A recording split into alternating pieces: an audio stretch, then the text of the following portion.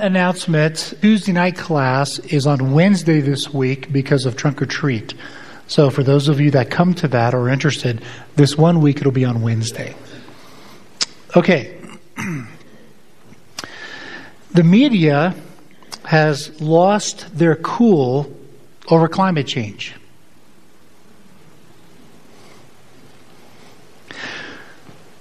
You can throw tomatoes, no rocks. The global warming that's changing our climate is already having dire consequences. Climate change hysteria is overblown. The planet is warming and human activity is the primary cause. These are all headlines in the last 2 weeks. The climate issue is a defining issue of our times. Several lawmakers introduced a resolution asking Congress to declare that global warming is an emergency. The world is going to end in 12 years if we do not take serious action against climate change. Global warming is a hoax. Fight against global warming. Do we have a confused culture or not? Driven by fear. We have lots of data. Don't get me wrong, we have lots of data. We're not sure what it all means. What we're not going to do is solve this problem. Just to let you know, we're in a series for or against how to think with integrity. By that I mean, let's go back to scriptures and see if we can find anchors in here that give us insight into how to approach these cultural issues. We're working to find better ways to have these discussions for the purpose of helping our own culture. I think we're entering into one of the bloodiest presidential elections in my lifetime. And so this fall and into the spring, we decided to jump into some of these hot topics and take a look at them and see what the Bible has to say about that. And these issues that we're jumping into are defining both our culture and our politics. But they're also shaping the way we feel about things, because many of them are driven by fear. My observation of the media, they love to drive things by fear. Somehow it has more power if they do that. So remember that we are working to improve our community to create a flourishing community. If our community right here at DCC is flourishing, then we will have impact in Summit County. If not, if we're fighting and we're divided, then we've already lost the opportunity right there.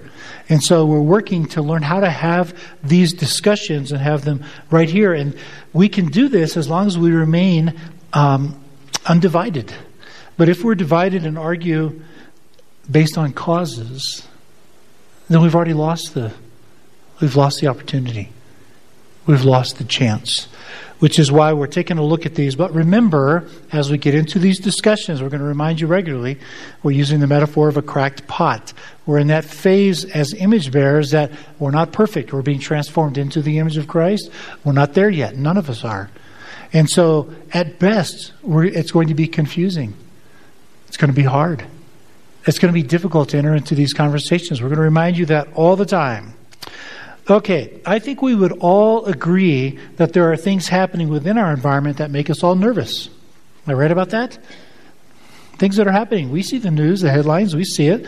You know, I travel to Nepal every year to teach, and deforestation is a real problem. 3.5 million people in Kathmandu, and they cook over fires. And you have to travel miles and miles and miles to find trees because of deforestation. That's a problem, isn't it? Nancy and I just came back from a cruise on vacation, celebrating our 35th anniversary. And we had discussions with some of the captains about the barrier reefs on the islands that are shrinking. Okay, we should be concerned about that. We just read all the things related to climate change. It's all over the news, climate change. So there are things happening that have our attention, right? What I want to do is to anchor some of these ideas in the scriptures to walk away with perhaps what I consider to be a healthier and a better way of thinking about it. In order to think theologically, I want you to think in the language of ecology rather than climate. Ecology is a term that has to do with interrelatedness of systems. Okay? We are a community of creation. We're going to talk more about that in just a minute, but we belong within a community, and I'm going to argue not over a community. We are part of it. We share this community with non-human creatures, don't we? But we also share it with the rest of creation. The trees clap their hands, don't they? That's what the psalmist says. And so everything is tied up together. Prior to the 17th century, the concept of stewardship, thanks for reading Genesis 1, that's where that idea comes from. We exercise dominion over creation. We're going to take a look at that in just a moment. What does that mean? But the concept of stewardship prior to the 17th century assumed that God controlled creation. It's His creation, it's not ours. With the rise of the various fields of science, that began to change. Stewardship began to be seen as our responsibility to manage or control what happens on the earth. And so that's taken full blown in its definition, in its expression right now. Everything you read, we are the ones responsible. But there's a growing sentiment among biblical scholars that these recent ideas involving stewardship are misguided. I agree. I think they're misguided. I'll tell you why in a minute. What if God had something else in mind? What if He had something else in mind? You see, the Bible conceives of us as part of a larger community, which we share. Oh, we do have responsibilities. So all throughout the sermon, I don't want you to hear that we don't have responsibilities, because we do. We'll get to those later on today. But it may be different than what we're being told and how we're thinking about the world today.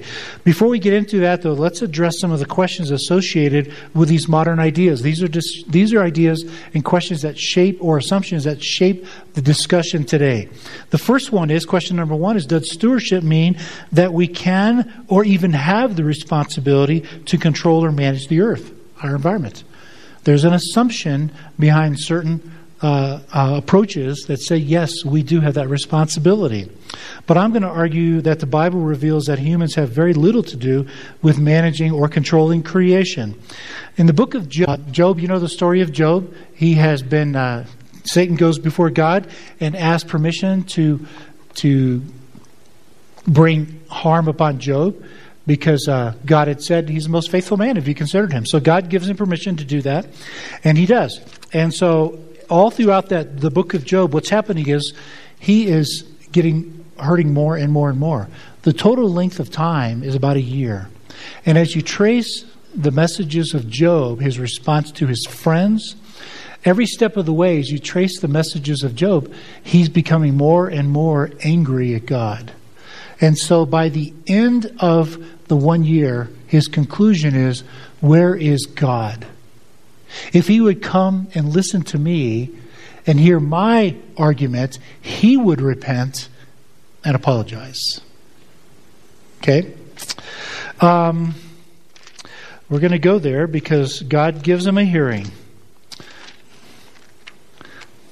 Where's Job? New Testament. Thank you very much. I might have to give up my seminary education, my degree. I think I had to pass the order of books tests. And I just drew a blank. That's okay. I know what it says. So in Job, here's what happens. God shows up. The moment Job says, where's God? If he was there, he would repent and change his mind. God shows up and says, okay, brace yourself like a man. You wanted a hearing? You have it. I will ask you, and you will answer me. Okay? And in the middle of that, we're going to read Job 38, verse 8. Now you got to remember what God is doing here. Job had just said God would repent and change his mind. So God is dealing directly with Job's statement. But the way he does it is opens up the whole conversation to creation. Okay? That's what he does in Job 38, 39, 40, 41. It's an amazing It's almost repeated in Isaiah 40. We have many, many passages we could go to, and I just picked these. So here's what he said. Okay, Job, you think you know everything? Who shut up the sea behind doors when it burst forth from the womb? When I made the clouds its garments and wrapped it in thick darkness, when I fixed limits for it and set its doors and bars in place, when I said, this far you may come. Now he's talking about the ocean and no further. Think about all the discussions going on right now about the rising seas, islands that are going to disappear, all of that. And look at what he says. God says, this far you may come and no further. You see, God, not humans, sets the boundaries for the oceans. Then he goes on to verse 22, and he talks about the weather. Have you entered the storehouses of the snow, Job? Have you been there? Have you seen the storehouses of the hail, which I reserve for times of trouble, for days of war and battle? What is the way, Job, to the place where the lightning is dispersed, or place where the east winds are scattered over the earth? Surely you know. You think you're so wise. Who cuts a channel for the torrents of rain and a path for the thunderstorm, to water land where no one lives, an uninhabited desert, to satisfy a desolate wasteland and make it sprout its grass? You see, God controls the weather too. There's many other places, many other paragraphs in this long section. I only picked two of them. So the second question is, the first question that we asked was, does stewardship mean that we can or even have the responsibility to control or manage our environment? And I'm arguing, no, we don't. I agree with the church history for 1,700 years. We do not have that control. Do we actually believe God is sovereign? It's His creation. Well, this is his argument laid out for Job. Let's go on to another question. Is God Himself engaged in taking care of His own creation? There's a strong element today that says God is not responsible and God is not engaged. That's a form of theology known as deism. God set everything in motion, turned it over to us, and walked away. Is that what we believe? I think the Bible reveals that God is actively engaged in all of creation, including its maintenance and its care. In Colossians 1:15, very famous verse, the Son is the image of the invisible God, the firstborn over all creation. For in Him all things were created, things in heaven, on earth, visible, invisible, whether thrones or powers or rulers or authorities, it doesn't matter. All things have been created through Him and for Him. He is before all things, and in Him all things hold together. Does that sound like a passive God to you? Does that sound like a God who just walked away and said, have at it? Everything is held together by God. Everything. That's Colossians 1. Well, again, back in Job, he goes a little bit further, talks about the stars. Job 38. By the way, while I was talking, I remembered where Job was. I guess I did pass seminary. Job 38:31. Can you bind the chains of Pleiades? Can you loosen Orion's belt? He's talking about the stars. Here's what we learn. Creation is far more than the earth. It's far bigger than the earth. Let's don't forget that. That should factor into our discussion. Can you bring forth the constellation in their seasons, or lead out the bear with its cubs? Job, do you know the laws of the heavens? Do you know them? Can you imagine what Job was feeling as he gets asked these questions? I love it. Can you set up God's dominion over the earth, Job? Can you do that? So He controls the stars. In chapter 39, he talks about the wild donkey. Who let the wild donkey go free, Job? Who untied its ropes? I gave it the wasteland as its home. See, I gave it the wasteland as its home, the salt flats as its habitat. It laughs at the commotion in the town. It does not hear a driver's shout. It ranges the hills for pasture, searches for any green thing, so he cares for the wild donkey. So he controls the stars, he cares for the wild donkey. And then, interestingly, when he gets done in chapter 39, here's this. The beginning of chapter 40. I am unworthy. How can I reply to you? I put my hand over my mouth. I spoke once, but I have no answer. Twice, but I will say no more. But God's not done. He's only halfway through his exam. Brace yourself like a man. I will ask you, I will test you, Job, and you will answer me since you know everything. It's just amazing. And here's where all of the book of Job is heading for. And this relates to us today. Verse 8, would you really discredit my justice?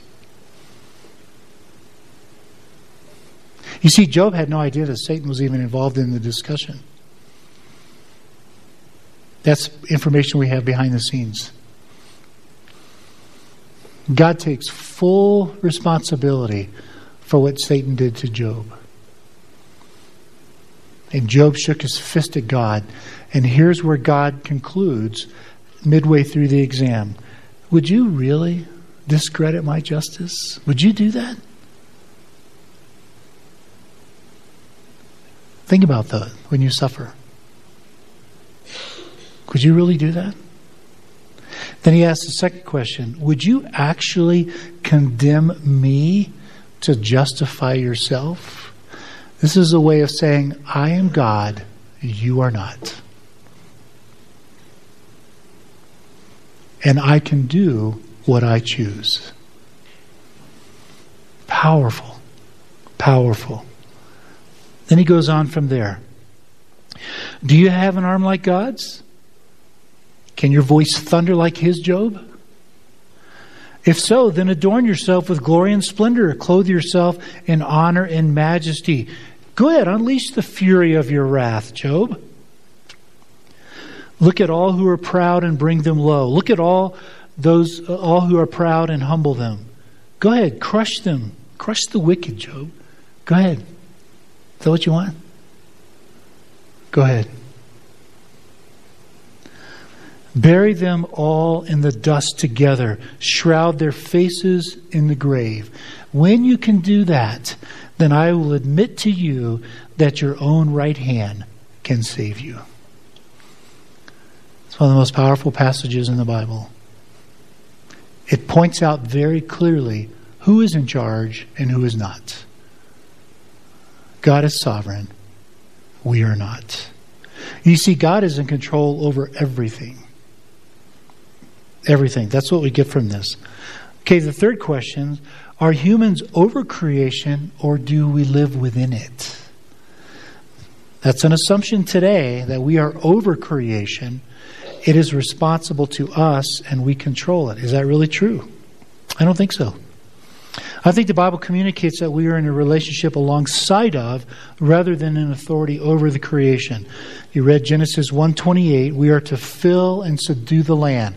God blessed them and said to them, as Adam and Eve, be fruitful, increase in number, fill the earth and subdue it. So, fill the earth, subdue it. The question is, what does that mean? This word subdue has a very violent aspect to it. Take it by force. And that's common. That was common for the last 30 years to interpret it that way. And that has, in my opinion, justified the idea that maybe we can exploit it. But when you look at that word more carefully, and you begin to look at when it's tied to the word land, it has more the idea of taking possession as opposed to taking it by force. So what does this mean, to take the earth by possession? This is the heart of what stewardship is all about, this concept right here. You see, the only way humans can fill the land is to cultivate it. There's no other way. The land by itself can't produce enough food to sustain human life. It's not possible. The earth needs us to cultivate it so it can take care of us. That's where we get the idea of serving the earth. We live in a symbiotic, a mutual relationship with creation. Doesn't mean we don't have responsibility, because we do. But the very beginning is understand this idea of subduing the earth is cultivating it so it'll take care of us. In other words, humans are to work the land and help the earth accomplish what it cannot accomplish by itself. We work in partnership with the earth to accomplish more than it can accomplish on its own. That's what's behind tilling the garden. The job given to Adam. Behind our responsibility is to work carefully with this earth to help it produce more than it can produce by itself. Because if we don't, it can't take care of us. It requires us. So let me give you some summary thoughts before I tell you more about stewardship. Number one is we lack both the knowledge and, more importantly, the power to control nature. But even if we have it, would we want to control nature? Who's going to decide? Do you want somebody other than God making these decisions? Boy, our voting would become much more important, wouldn't it? If whoever we voted in could control nature. It's not possible. It's not even possible. Next, the Job story is designed to give us a healthy sense of humility, of where we fit in the order of things. We did not create the order. Genesis 1, Genesis 2, God created the order of things. So he says to Job, Job, do you know the laws of the heavens? Do you even know them? He put those in place. Our job is to maintain them. That's our job. So the Job's story is to ensure our humility when it comes to controlling creation. He uses creation to tell Job why Job has no authority to claim that God is wrong. Because he's not wrong. Never is. You see, when God looks at his creation, if you read the rest of the stories in Job, these chapters, when you read it, when he looks at his creation, specifically his human and non-human creatures, you find that he delights in them. He laughs at them. I can't wait to get to eternity and say, God, what were you thinking when you made a porcupine? A skunk? Sloth. Who would have thought of a sloth? Right? God made all those, and he laughs. And he laughs. This is his creation. They are his creatures. He loves the similarities, and he loves the differences. If we are to rule us, and that means we're made in his image, if that is the case, then we should demonstrate this joy that he expresses with humility. That's the story. We should laugh. We should enjoy this wonderful gift that he gave us. It should draw us to him. That's what should happen. And yet we know that creation languishes in pain, right? Hosea chapter 4. Hear the word of the Lord, you Israelites, because the Lord has a charge to bring against you who live in the land. There's no faithfulness, there's no love, no acknowledgement of God in the land. There's only cursing, lying, murder, stealing, adultery. They break all bounds. Bloodshed follows bloodshed. Wow, it kind of sounds like today. Because of this, the land dries up, and all who live in it waste away. The beasts of the field, the birds in the sky, and the fish in the sea, they're swept away. It's because of our evil that creation is struggling. You may remember Romans 8. We're coming to that next. I preached on this in the amphitheater. You can go back and listen to it if you want to hear the fuller expression of it. But Romans 8, he starts off, I consider that our present sufferings are not worth comparing with the glory that will be revealed in us. For the creation waits in eager expectation for the children of God to be revealed. Why did he go from our suffering to creation? Why didn't he go from the suffering to the cross? That's what we expect, right? No, he goes to creation because we are paying a price. That's why. We are paying a price and all of creation is paying that price. This is a normal part of life right now until all things are renewed. Yeah, the earth is paying a price and all the animals in it. Okay? But there's hope. He goes on in 8:23. For the creation was not only so, but we ourselves, who have the first fruits of the Spirit, those are Christians, as we wait eagerly for our adoption to sonship, for the redemption of our bodies. For in this hope we were saved. But hope that is seen is no hope at all. Who hopes for what they already have? But we hope for what we do not have. This is what creation is waiting for right here. They're waiting for our redemption. So they can finally say, those humans got it together finally. The earth, the creation was frustrated by God. He subjected it to frustration because of us. This is part of the life that we live right now. The ultimate answer does not lie in effective environmental policy, better technology, voting in the right president. All those things are all important. That is not the ultimate answer. The ultimate answer is in a renewed creation. That's the ultimate answer. Doesn't mean we don't have responsibilities, because we definitely do. We'll get to that in just a second. When we look at the entire biblical story, we see that the gospel is the story of all of creation. You've heard me say that the gospel is that God loves this entire creation and is working to redeem it. He's working to redeem it. So what is stewardship? If you conceive of creation as an ecology, okay, that we are embedded in creation and dependent on it, along with all the animals and all the other aspects of creation, then everything begins to look a little bit different about our role. For the kingdom of God is about the renewal of creation. That's really what it is. Psalm 103, God rules as creator over all the creation. The Lord has established his throne in heaven. His kingdom rules over all. Praise the Lord, you his angels, you mighty ones who do his bidding, who obey his word. Praise the Lord, all the heavenly hosts, you his servants who do his will. Praise the Lord, all his works everywhere in his dominion. Praise the Lord, my soul. Psalm 95, his rule is over everything he has made. For the Lord is the great God and the great King above all gods. In his hand are the depths of the earth. The mountain peaks belong to him. The sea is his, for he made it, and his hands formed the dry land. The earth is the Lord's and everything in it. It is his creation. We should not forget that. Do we have responsibilities? Sure we do. But let's start with the idea that we serve a sovereign God. Don't panic. Don't panic. This is the essence of the Lord's Prayer. Your will be done on earth as it is in heaven. He is renewing a home for us here. But secondly, it begins with us. It doesn't start with the rest of creation. Revelation envisions a new heaven and a new earth. This verse that we read all through the amphitheater, 2 Corinthians 5:17, if anyone is in Christ, they're a new creature. They are part of the new creation. The old is gone.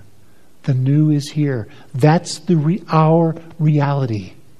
That's our reality as Christians. Now, what we learn from this verse is that it doesn't happen like that. Because we live in two worlds. That's what that verse tells us. We are already part of the new creation, even though we live in a broken world, a fallen world right now. Okay? This is not about replacement theology. It's about renewal theology. That's what it means. This is what stewardship is. We help the earth do more than it can do by itself in partnership with us. We work with it. That's what tilling the soil, that's what subduing the earth is all about. So let me close with these thoughts. Yes, we do have a responsibility to preserve the earth we have received and to care for it because it is a gift from God. It sustains us, and we love it, and we live in it, and we enjoy it. And do you realize that all these people out here that don't know the Lord, they're already doing one thing that God desires? They're enjoying his creation already. You want to have a gospel conversation and evangelistic conversations about Christ? You're already doing something God desires. You're enjoying creation. Boy, does that open the door for conversations. Our practices and policies should be creation-friendly, not creature-friendly.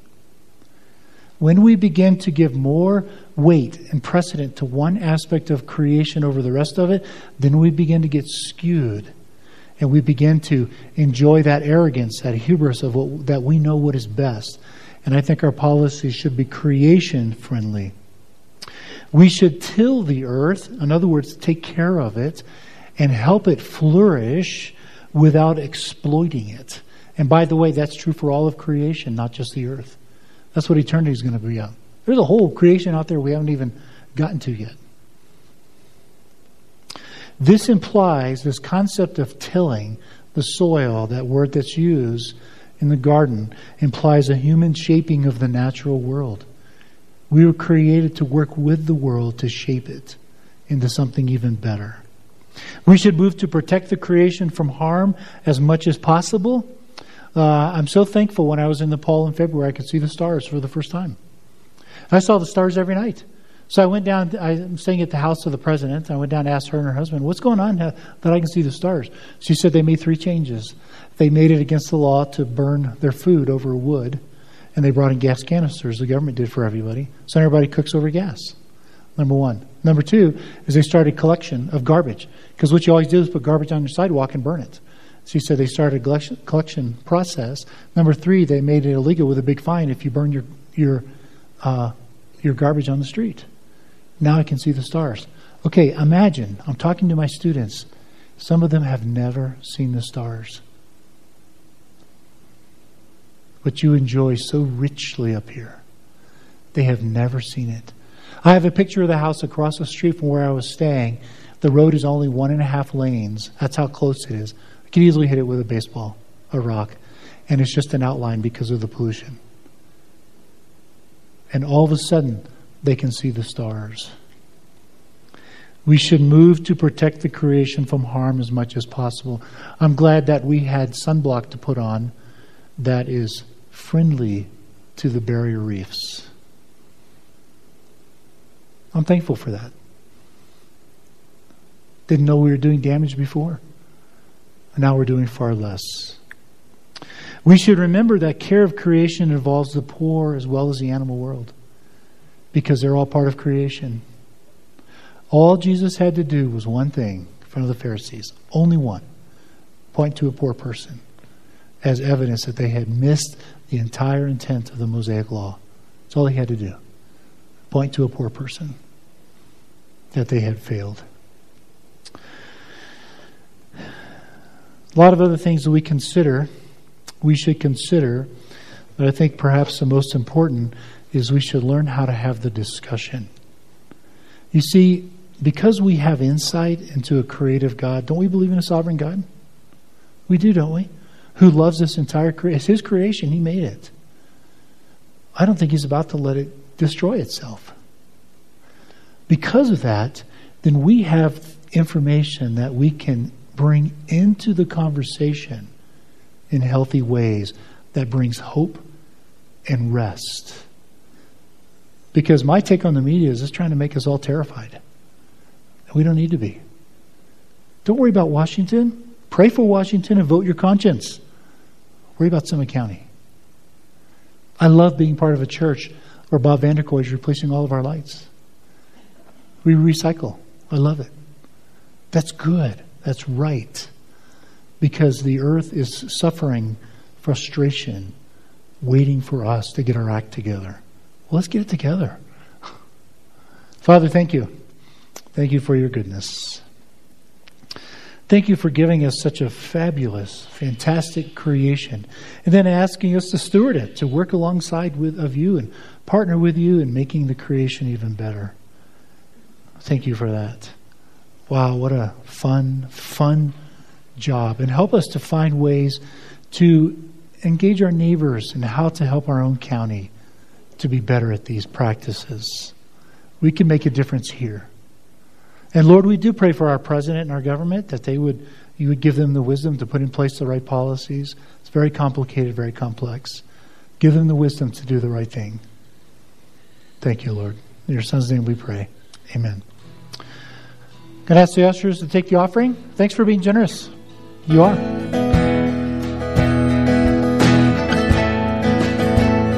Your love, oh